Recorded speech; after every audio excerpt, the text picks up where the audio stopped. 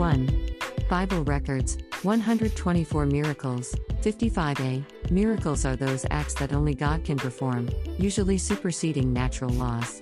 Baker's Dictionary of the Bible defines a miracle as an event in the external world brought about by the immediate agency or the simple volition of God. It goes on to add that a miracle occurs to show that the power behind it is not limited to the laws of matter or mind as it interrupts fixed natural laws.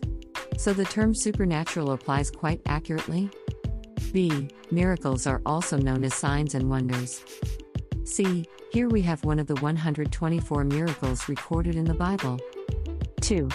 Miracle 55, Fire from Heaven.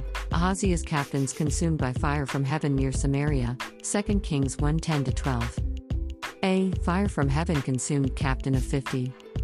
2 Kings 1:10-12 New King James Version, NKJV 10 So Elijah answered and said to the captain of 50, If I am a man of God, then let fire come down from heaven and consume you and your 50 men. And fire came down from heaven and consumed him and his 50. 11 Then he sent to him another captain of 50 with his 50 men. And he answered and said to him, Man of God, thus has the king said, Come down quickly.